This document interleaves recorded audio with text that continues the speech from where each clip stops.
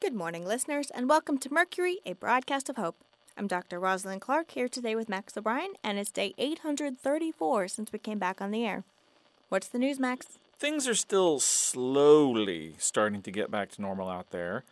Well, the new normal, not the old normal from 2 years ago. I don't know if that one is ever coming back.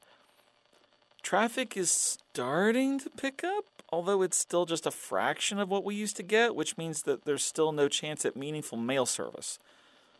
Although we did get one person passing by who gave me a rather disturbing leaflet. Oh, what was it? I'd rather not describe it in too much detail. It was sickening and depicted a number of horrible caricatures and negative stereotypes. I wadded it up and threw it back at the guy and told him to get out of my sight. Oh, I wondered what all that commotion over by the fence was about. Yeah, I'm sorry. But listeners, we have enough trouble without starting to blame each other for the zombie problem. Your bigotry isn't helping anybody. We've been really lucky not to have encountered much of it so far, but I think the latest setback with Medusa coming through has people getting desperate to find someone to blame. It's very sad that people are like that.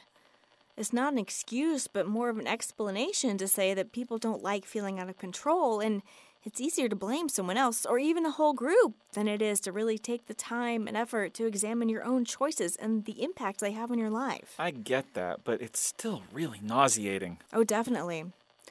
I also don't subscribe to the excuse that some people like to make for others that this was just the way they were raised.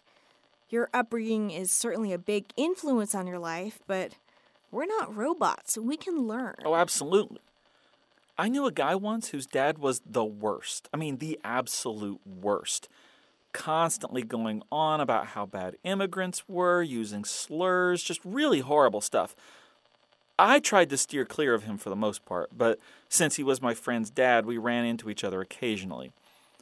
And one day, I lost my patience and just told him I don't know how to explain that you're supposed to care about other people, and called him a bigot to his face. Good for you. Yeah, sort of. It felt good at the time, but I realized later that all I did was cement his views for him. He was never going to re-examine his life just because I called him names.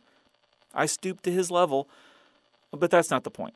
The point is that his son, my friend, was the exact opposite.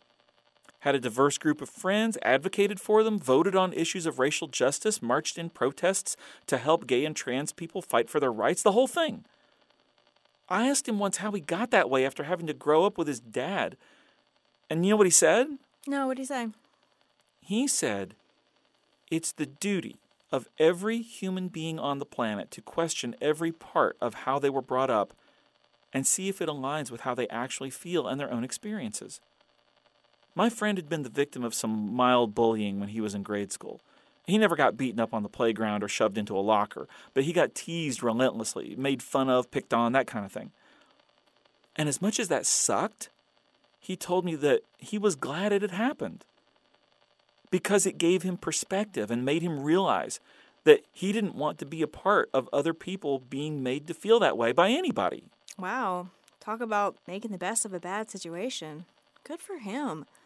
Do you know where he is now? No, we lost touch long before the zombies rose up. But I think about him a lot. I didn't have the same upbringing or quite the same hardships he had, so I don't have as much to overcome. But I try to follow his example whenever I can.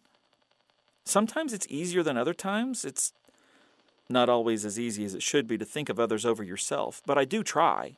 And I would dare say you succeed fairly often. Trying is more than some people do.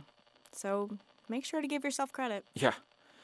Anyway, listeners, be on the lookout for flyers and behaviors like that and try to nip it in the bud if you can. The zombies are a big problem, but they're manageable as long as we all stick together and don't start turning on each other. Anything else, Dr. Clark? No, I think that about covers it for today. For Mercury, a broadcast of hope, this has been Dr. Rosalind Clark and Max O'Brien. Take care of each other.